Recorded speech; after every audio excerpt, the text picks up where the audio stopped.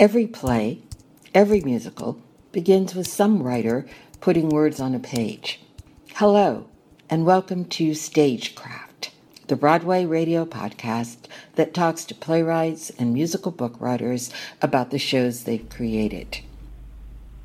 My name is Jan Simpson, and my guest this week is Mfoniso Udofia, whose double bill of two new plays, Run Boy Run and In Old Age, opened at New York Theater Workshop this week. The plays are part of her 9-part saga known as the Ufot Cycle.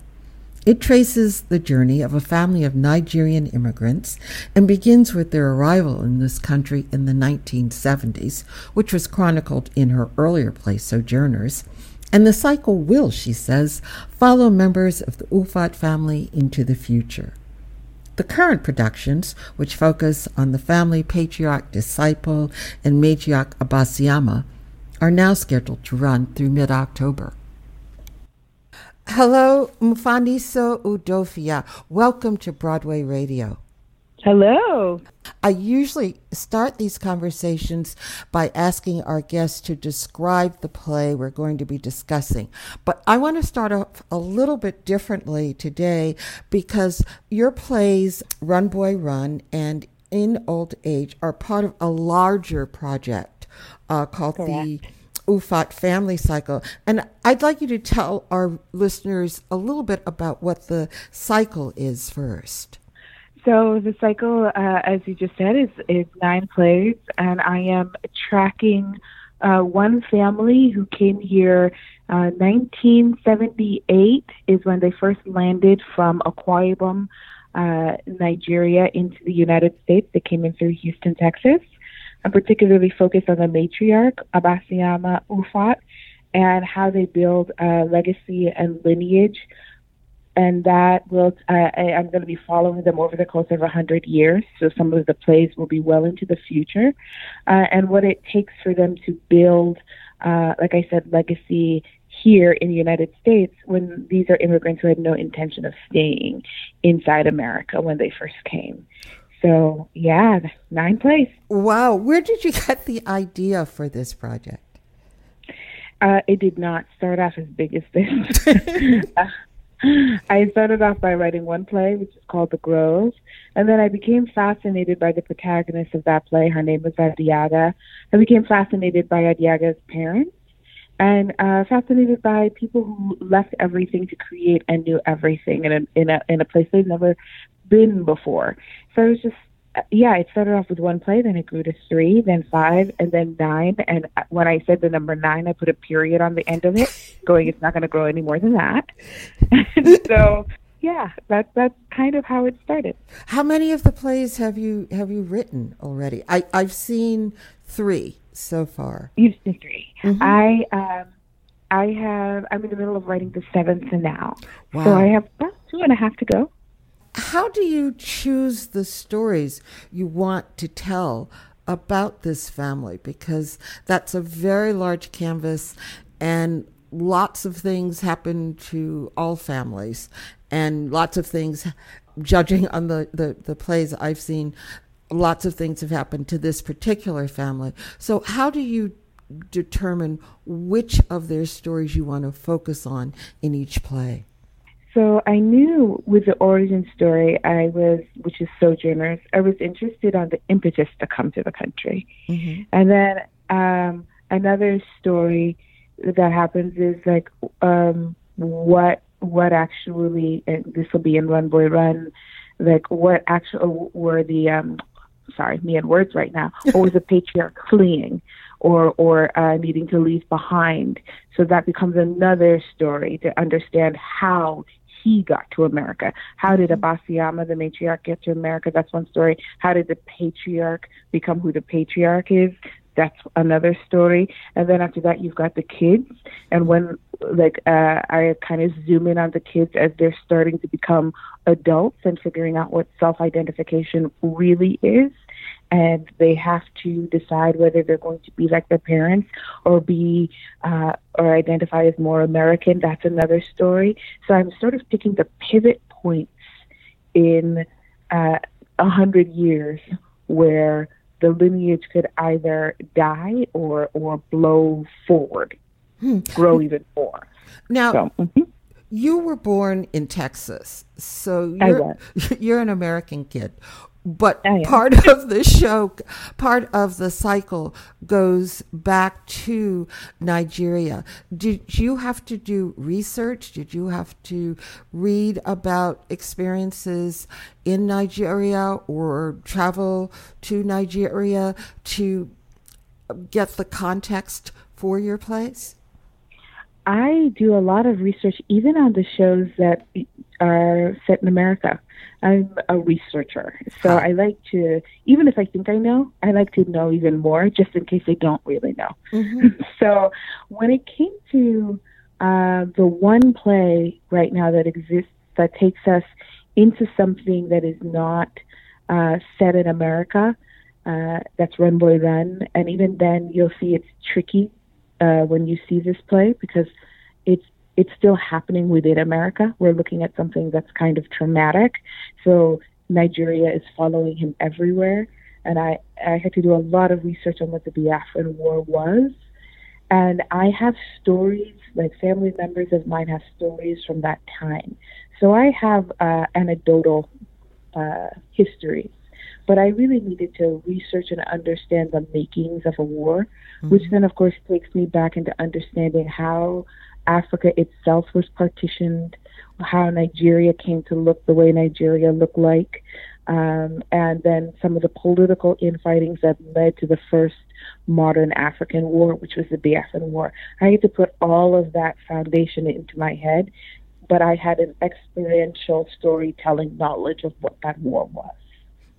You've already alluded a bit to Run Boy Run. So that and In Old Age are the two newest plays, at least that are being produced.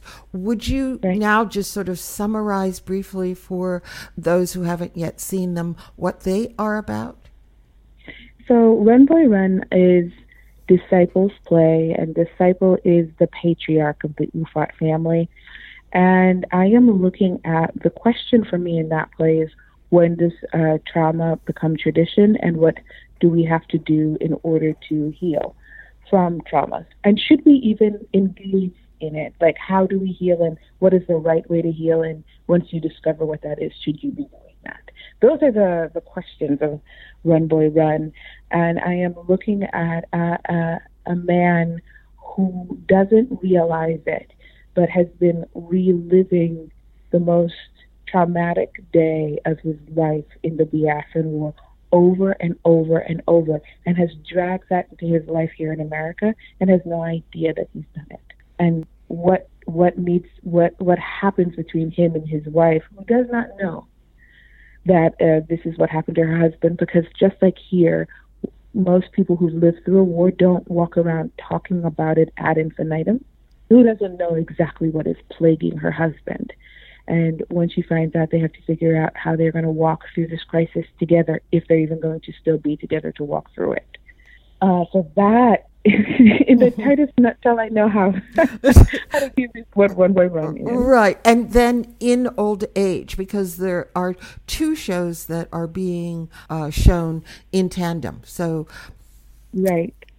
In Old Age is definitely Abasiama's play. And Abasiama is the matriarch of the Ufot family, and she has been by Disciple's side for all of her American life. And as you can see, or as you heard me say, Disciple is living with real ghosts and traumas, and that has led to extraordinarily abusive behaviors. And so for Abasiama, the question of In Old Age is, what do I need? How do I clean out my house? How do I ready myself to enter the next stage of living outside of the realm we understand living to be? What do I need to do to cleanse myself of an abuse so that I can live the last days of my life in peace? And it also asks the question of, because there's another character in there, Azel, it's a two-hander. If you once inflicted abuse on somebody, what is the work you need to do to be absolved? What does redemption look like? And is absolution even possible? Is that the end that you should be working towards? Now, these plays, as I just said, are performed in tandem in one performance. There's Run Boy Run, and there's an intermission, and then In Old Age. And I was wondering why the decision to couple them.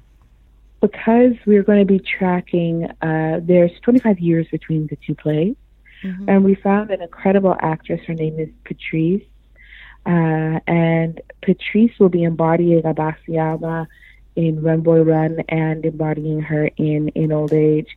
And it became really important to see what happens when you're living under that kind of duress over an amount of time.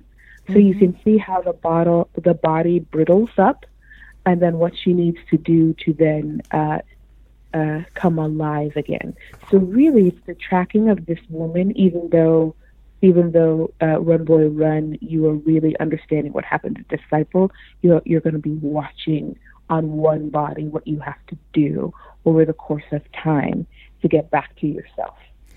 Interesting. And this actress is Patrice Johnson, and I don't know how to pronounce her last name. In the playbill, it's listed Patrice Johnson Chivans. And I say Chivans, and I hope I'm pronouncing it correctly. And if she hears this, she might yoke me up and go, "You've known me for too long to not know how to say that name." So yeah. And she is really quite wonderful. The entire evening, she's the only actor who is in both productions, and you've given her a real challenge because both call on her to really be present. I know. I have. It is a monster. She is incredible, and I think she's doing exceptional work. It's one of those things that's fulfilling for us to see. I also want to say deep thanks because I know how hard it is to do. And I've been with her on the rehearsal process and she's putting her all into doing these, and sometimes 4 times in one day. Oh, that's right, because of matinees. Because we have 2 shows, yeah. Did you write the part with her in mind? Did you know her before? Or did you have auditions for this part? We did have auditions for this part. Wow. So I don't know that I wrote with any one particular person fully in mind, but we had auditions for this part, and she came in and she blew it out of the water. Now, the plays that we're seeing, these 2 plays, you just said there's a 25-year gap between the 2. So there are other plays, I'm assuming, in the cycle that come between them, yes? Exactly. If you were looking at these plays in a chronological order, you're seeing number 3 and you're seeing number 8. Oh, so there's quite a bit that's happened in the middle. You don't need to know those plays to see and understand what's happening at the workshop. If you did know those plays, you would have a full understanding of why Abasiama seems so hard in Old Age. Because there was a lot of living in that time, in that 25 years, before we get to that play in Old Age. Have you written them in order or in the sequence, in a chronological sequence? No, I have not written them. I do have the matrices on my computer, so I know where I'm going. I'm not writing into an ether, but I definitely wrote the beginning and the ending first, once I knew what the arcing was going to be. So that I gave myself goalposts, because there are certain motifs that have to weave all the way through. So I opened the motif, did part of the middle, and then zoomed to the end so that I understood the arcing, and then I would go into the middle place and fill in. You've obviously been writing this cycle for a while, but I am wondering if the current debate over immigration has had any effect on either your writing of the plays that have not yet been set, or in the productions as you've been in rehearsal. I started writing these plays before the immigration debate became as hot as it is now. Interestingly, I think there are people in this country who always feel the immigration debate as hot. It's just blown into the mainstream national consciousness. And so there are, and I'm going to speak specifically as myself, there are, I believe, to be some particularly xenophobic strains in this country that have always been here. And it's just now blowing forward politically. So this for me was saving it in 2009. And now that it is part of the national discourse, it makes my plays feel even more like on the nose for what's happening right now. But I was writing them before this moment because bodies are affected by this before we were talking about it. So I find that people do come up to me and go, did you write this for this moment? And I gently say, this moment has been the moment for many for a while. I started this quite a bit earlier, but I'm very, very happy that they're helping us to further understand humanity behind immigrants who are coming into this country, and immigrants that we don't always necessarily think of, specifically African immigrants, and the cost that it takes to build in a country the love, the terror, the suffering, the joy. So if it helps, if the plays help to broaden our understanding of the immigrant experience, wonderful. But they were not made with that in mind. Now, you started out training as an actor. Yes, and I did. And I have seen you perform. I saw you in Ngozi Anyanwu's Homecoming Queen.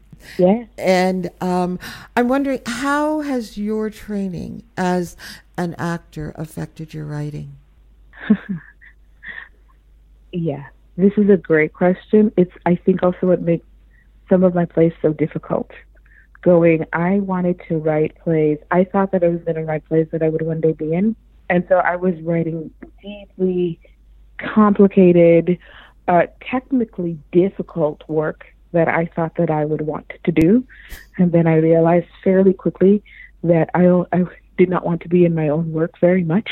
And it is very, very hard to edit a play in production while being within it. And so I was like, no, let me not be nuts. So some of my plays, you have quick pivots in like micro emotional work that are happening. They're extraordinarily physical in certain places. I'm being hyper demanding of bodies that don't usually get asked to do much except for be some sort of foil or prop or tool. I'm asking these bodies to be completely 3D and animated and human and on top of it physical. Like for those of you who will see in old age, we don't get to see older Black bodies doing that kind of labor and work to an end. So I was thinking like an actor going, what do you want to do? What would an actor like to do? What is hard for an actor to do to keep us engaged? And that is a propulsion behind the work as well. And some days I'm like, it's difficult, but I think it's rewarding. Clearly, it's rewarding for the actors because you've drawn out wonderful performances, and it's also rewarding for those of us who have or will have the chance to see it. So I want to thank you for the plays. Looking forward to the future plays. Thank you. And thank you for doing this interview and talking with us about them. Thank you so much.